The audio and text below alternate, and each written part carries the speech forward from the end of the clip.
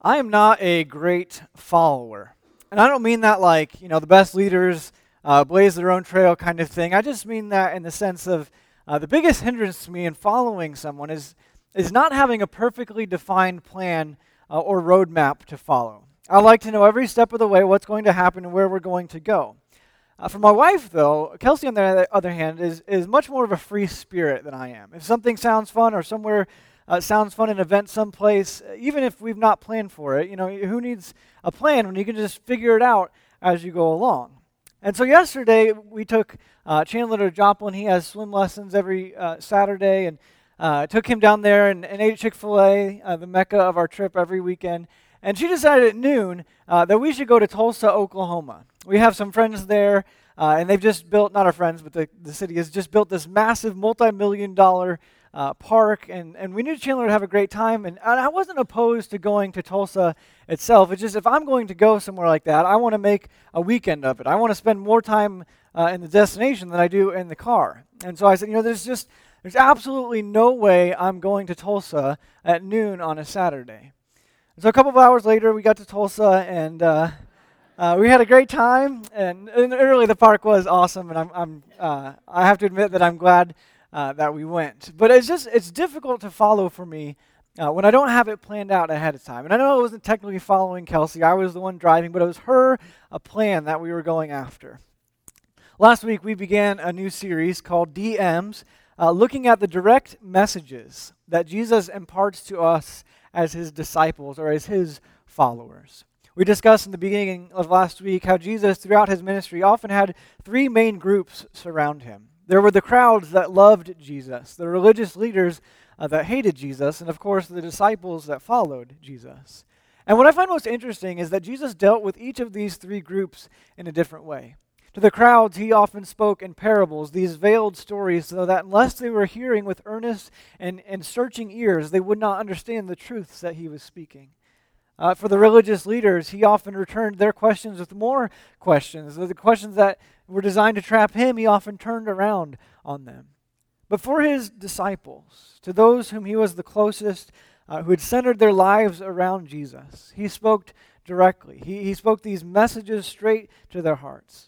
And it's our goal throughout this series to look at those direct messages about the truth that Jesus can speak into our lives as well.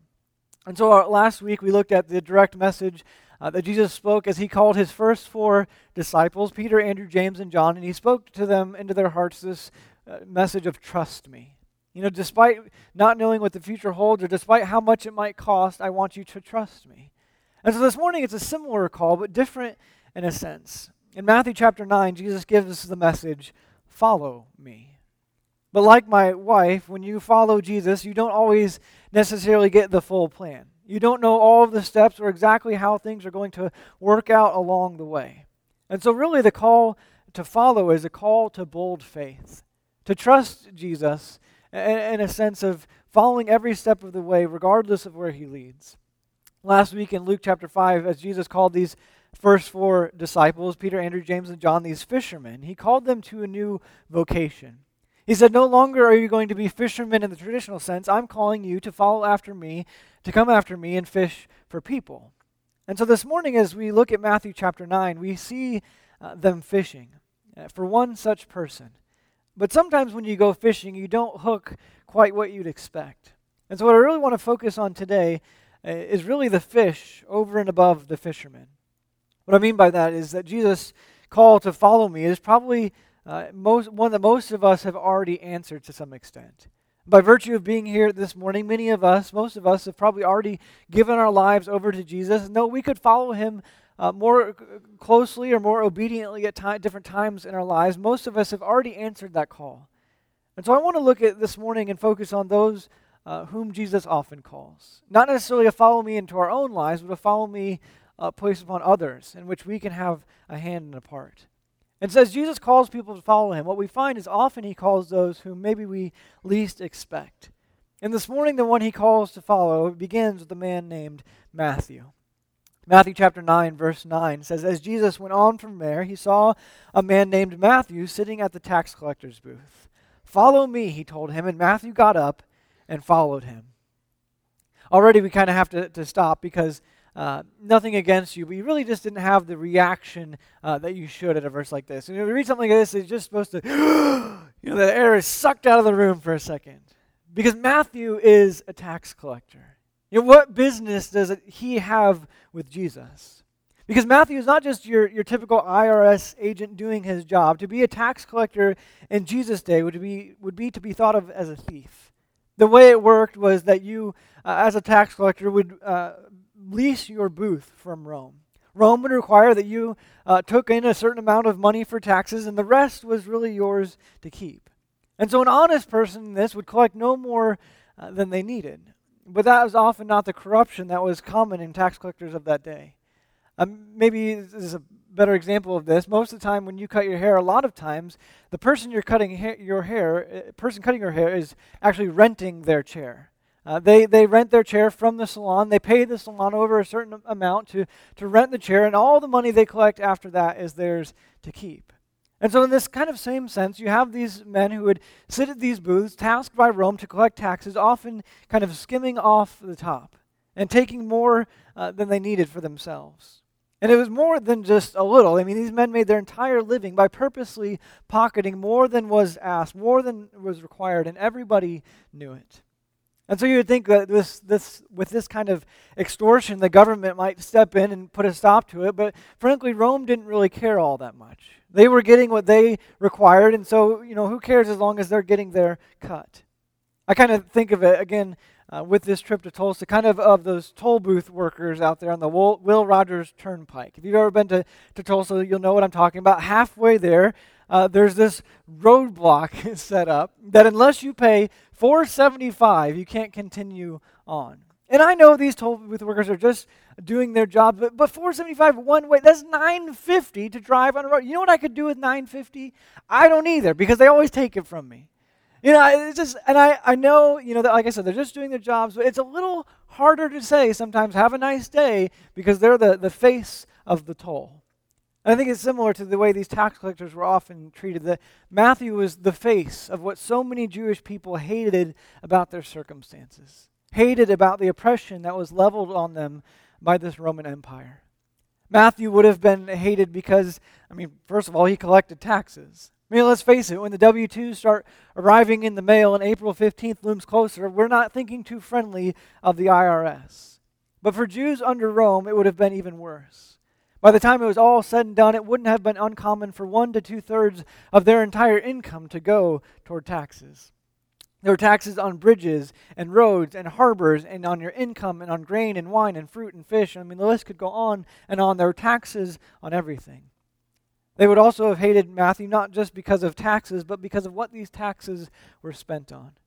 Not only with Rome in charge would they be charging excessive taxes, but they could dictate wherever these taxes went to, often in immoral and idolatrous ways.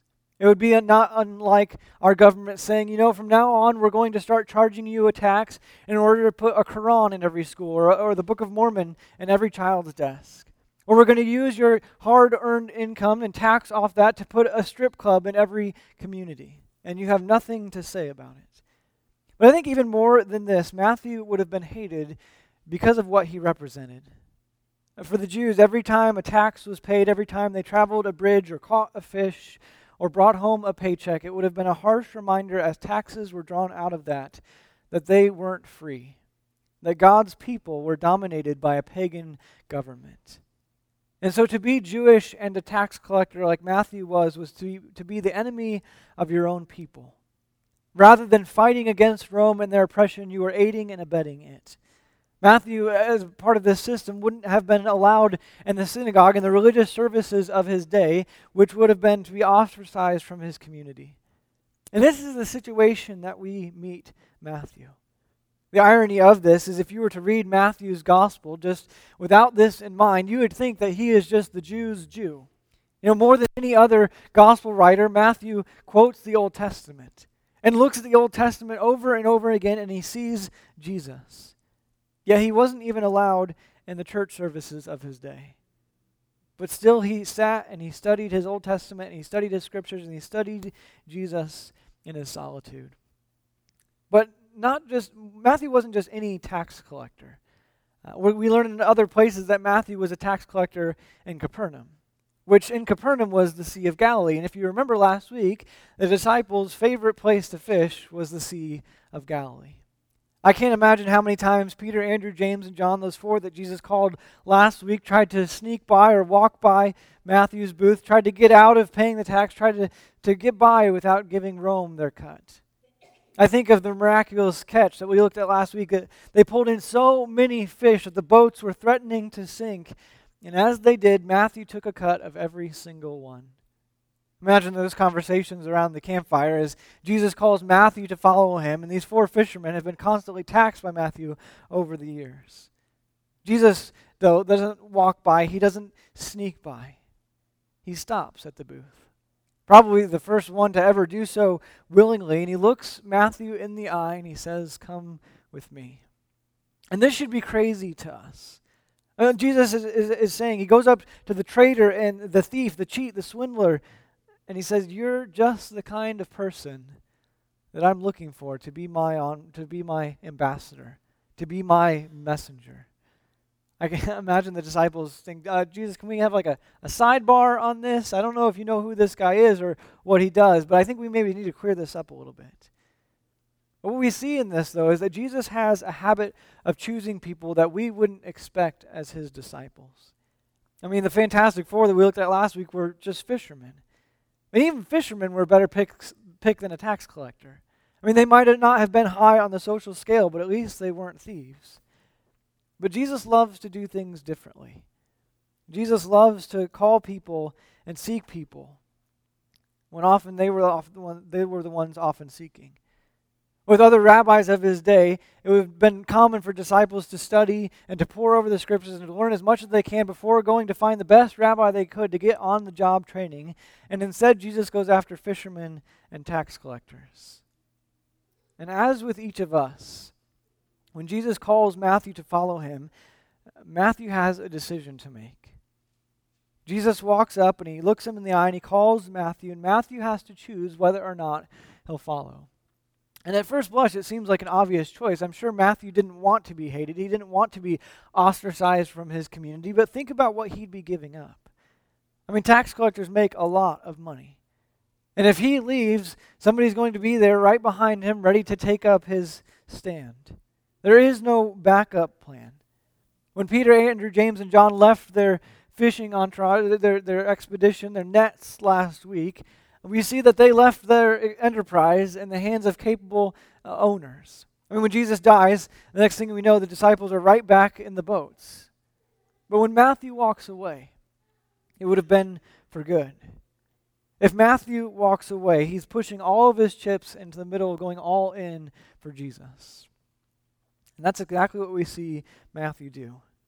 He gets up from his booth, he flips the sign to close, and he walks away pen in hand. The first thing he does is host a big dinner. We could kind of call it a dinner for sinners. Verse 10 says, while Jesus was having dinner at Matthew's house, many tax collectors and sinners came and ate with him and his disciples. Matthew throws this party, this celebration for being called by Jesus, and as he would expect, it makes sense to invite his friends. The problem is that as a sinner and as a tax collector, all your friends are also sinners and tax collectors. And so it's not before too long that Jesus is surrounded by all of these people whom the other religious leaders wouldn't have been caught dead with. But this party wasn't just simply sharing a meal together. In Jesus' context, this shared meal would have been making a statement. It's the kind of statement that you might make if you're on Facebook and you're feeling vengeful or mad at somebody and you unfriend them. Or if you really want to go hardcore, you block them so they can't see any of your stuff. It's more than just an action, it's making a statement.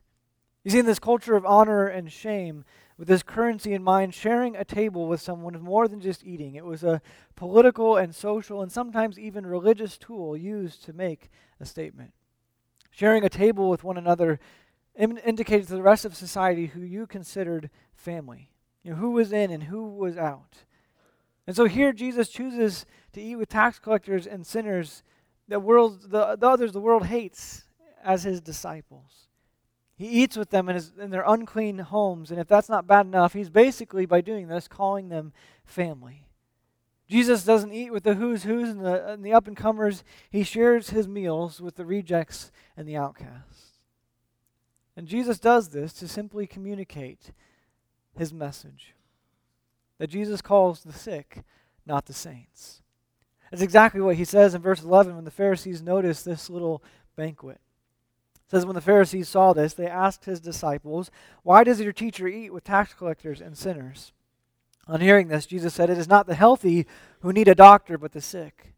But go and learn what this means. I desire mercy, not sacrifice. For I have not come to call the righteous, but sinners." The religious leaders, the Pharisees, are upset with Jesus because he's not doing things the right way, which is to say, their way. He's messing around with the riffraff, the sinners, and they're thinking, how can you, as a religious teacher, possibly associate with such people? And we kind of give the Pharisees a lot of flack because we know their role in the Gospels. But when it comes to real life, we're often more like them than we'd like to admit. It's easy to elevate the rules and the ritual over the right treatment of people who need God the most. And I think this is where the story of Matthew's calling connects with our story as well. Because when it comes to sharing our faith or bringing people to church or talking about going and winning the world or one being greater than 99 and loving the lost, we talk about these things. But we kind of expect them to wipe their feet before they come in. We want them to speak right or dress right or have all of the right answers. And when it comes to church, and I'm not just talking about Countryside, I'm not talking about our church, I'm talking about the global capital C church, I think we expect new people and finding Jesus to first come and behave. You know, if they can conduct themselves in the right way, then maybe we'll teach them what to believe. And if they behave and they believe, then maybe we'll let them belong. If they check all the right boxes, then they can become a part of us. But we see Jesus do the opposite. That Jesus met people where they were at. And while he was never content to leave them there, it didn't matter where they were, you immediately belonged to Jesus. Jesus called people to him before they knew what it meant to be a fully fledged follower. And asking people to come to Jesus without knowing of who he is and his person and his ministry is kind of like asking people to get well before they go to the doctor. Because maybe we've been approaching this whole church thing all wrong. Maybe we've been doing it backwards. Maybe what we need to communicate to people coming or people that we go and find is that you belong to us. We love you and we care for you and we respect you and we want a relationship with you. It's worth our time and our energy. And as they do this, they begin to become open to the truth. When they know they have a place to belong in a community that cares about them, they begin to let down their guard and hear a message that can speak into their hearts. And they begin to listen. And they allow time for truth, to experience this truth for themselves. And after a while, that truth begins to sink in. And they learn who Jesus is. And they learn what it looks like to make him Lord of their lives. And they become followers of him simply by knowing they belong somewhere. When I think of this process, I think of the story of Norma McCorvey. Norma McCorvey, when she first met a man by the name of Flip Benham, they could not have been more polarized as people. Norma was working at an abortion clinic when Flip Benham opened the office of an anti-abortion group next door. These two facilities shared a parking lot. And so since this is a little bit like putting fire and gas in close proximity, nobody expected this arrangement to last very long. And certainly by the end of it all, nobody expected them to call each other friends. And maybe what made things more awkward was that Flip was a minister and McCorvey very much wasn't. And these two began to have conversations, if you could call them that, with protests erupting in their shared parking lot, and they would volley insults back and forth during these protests and use TV interview spots to insult each other. And while Flip Benham might not have been the perfect representative of Christ, that began to change one day. He approached Norma and she was smoking outside of her clinic, and he just came up to her and he sat down beside her and he apologized. He apologized for calling her names, and he said, I've seen My words drop into your heart, and I know they've hurt you deeply. And because of this humbling, this apology, soon McCorvey would visit the anti-abortion group on her break times and ask them to pray for her. And while protesters continued to barrage each other in the parking lot, Benham would sit down with McCorvey after hours and explain passages of the Bible to her. This continued for some time until ultimately Norma agreed to attend church, and she reflected on it later, saying, "I can't really recall much of what the preacher shared, but each word began to open the window in my heart just a little further." After the service, she accompanied several in the congregation to a house outside Dallas where she was baptized in the outdoor pool. And from that point on, Norma's life was never the same. She gave her life to Christ and became a staunch advocate for the rights of the unborn. And this, in and of itself, would be an incredible story. I mean, a pro-life advocate minister witnessing to an abortionist while protests carried on in their parking lot to the point where she would give up her tightly held beliefs, following Christ, and go into the opposite side of the spectrum. I mean, that in itself is a phenomenal story. But I think what makes this story even more remarkable is the name that most of us would actually recognize Norma McCorvey by. She was born Norma McCorvey, but in 1973, she was a high school dropout who was denied an abortion. And so she took her case to the Supreme Court and became the face of a decision that would lead to the death of 60 million unborn children over the next 5 decades. Because the name that most of us would recognize Norma McCorvey by is the name Jane Roe. And what's remarkable to me about this story is what happened to the woman whose face would become the decision that would set the abortion movement in motion over the next 50 years, becoming completely on the opposite end of the spectrum, becoming an advocate for the rights of the unborn simply because somebody said, "I'm sorry and you belong." And I know this is the kind of preacher story that you'd expect to share. I mean, you'd expect me to give a powerful success story. But maybe the question is, what if this hadn't happened? What if Norma never changed? What if this vulnerability that Benham opened himself up to by apologizing just gave her more ammo and firepower to overcome him and his group? I mean, it could have made the church look bad. It could have compromised the reputation of this anti-abortion group. And, I mean, you're right. There's no guarantee that in coming to someone and saying you belong and you have a family and we want you to be a part of this will lead them to life change, will lead them to following Christ. But I guess the question we have to ask with this is it worth the risk? And the call of Matthew shows us that letting people belong before they believe or even before they behave is worth the risk. For most people walking by Matthew as a tax collector, he probably looked pretty antagonistic toward the gospel. I mean, he was on the other side of the religious fence. He was considered a traitor by his own people. But Jesus walked up, and he looked him in the eye, and he dignified him, and he told him to follow. And the first thing that Matthew does is he goes and tells all of his friends what Jesus did for him. And when he's done with that, he sits down and he writes a gospel. I grew up in church and I've never written a gospel. So the question I think we have to ask ourselves when it comes to being the hands and feet of Jesus and calling people to follow after him is it worth the risk? Some of you have to ask this for the sake of your own lives because you haven't yet answered the question of whether or not you'll follow. Maybe you're kind of still sitting in the metaphorical tax booth contemplating what it might take, the risks that you might face, the things you might lose if you follow. And if that's you this morning, I want to tell you, it's going to cost you some things if you follow Jesus. It might ultimately, whether physically or spiritually, cost you your own life. But Jesus gives us the promise that because of his death, because of his resurrection, he has taken that upon himself, so that we can experience the new life that he has available to us in the resurrection.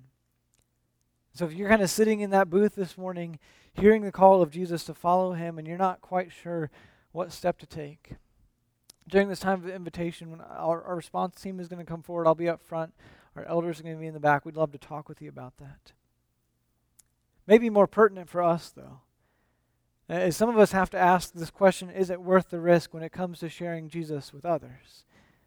It's so easy in our little religious systems to demand people behave and believe and belong and, like I said, check all the right boxes before they become a part of us. When you look at the way that Jesus did ministry, we see that he made time for people, and he loved people, and he respected people, and he dignified people. He didn't expect them to be in a place other than where they were as he called them to follow after him. He allowed them to belong and then believe, and then under his lordship, learn what it likes to live a life following him. And it's easy to kind of scare ourselves out of this process and think, what if it doesn't work? What if they never come to believe? What if there's too much risk? I think it's worth the risk to go and call the sick and not the saints. I think it's worth the risk to meet people where they are and love them despite their circumstances. I think it's worth the risk to get our hands messy for a chance that somebody could learn of the love of Jesus. And asking the question, is it worth the risk? I think we find our answer when we turn to that first page of the New Testament. And we look at the top of that page, and we see the gospel according to Matthew.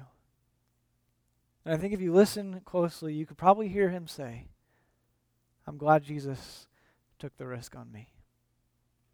Let's pray.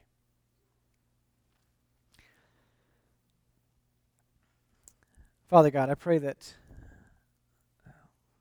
wherever we are on this line of following you, whether it comes to following you for the first time in our own lives or calling others to follow after you as your ambassadors, as your representatives, that you would give us courage, that you would strengthen us by the power of your Spirit to assume risks. God, I pray that you would open our eyes up to people that we cross paths with, people we work with, people in our families, in our neighborhoods, in our communities that need to know you. And we might look at them and see that their lives are messy, that they don't say the right things or wear the right things or spend their Saturday evenings the right way. But God, we see in Jesus the process that he used in calling people to follow him. People that were messy, people that were broken, people that were far from him, people that were lost. And he said, follow me because you belong. And God, I know that just calling them to belong is not in and of itself enough to see them become, to experience your salvation. But it opens a door. And God, I pray that we would be throwing doors open all over the place, that as they know they have a place to belong and a family that they can be a part of, that they would begin to let their guard down and become real and transparent and authentic and allow your truth to work into their hearts and into their lives. That they begin to understand why you've called them to live a certain way and begin to follow after you in a way that we might call it behavior, but ultimately is living a life that glorifies you. So God, I pray that you'd simply open our eyes and give strength to our hands and to our feet and to our mouths to proclaim your love and your truth to those whom we accept with open arms and call to follow you. I pray this in Jesus' name. Amen.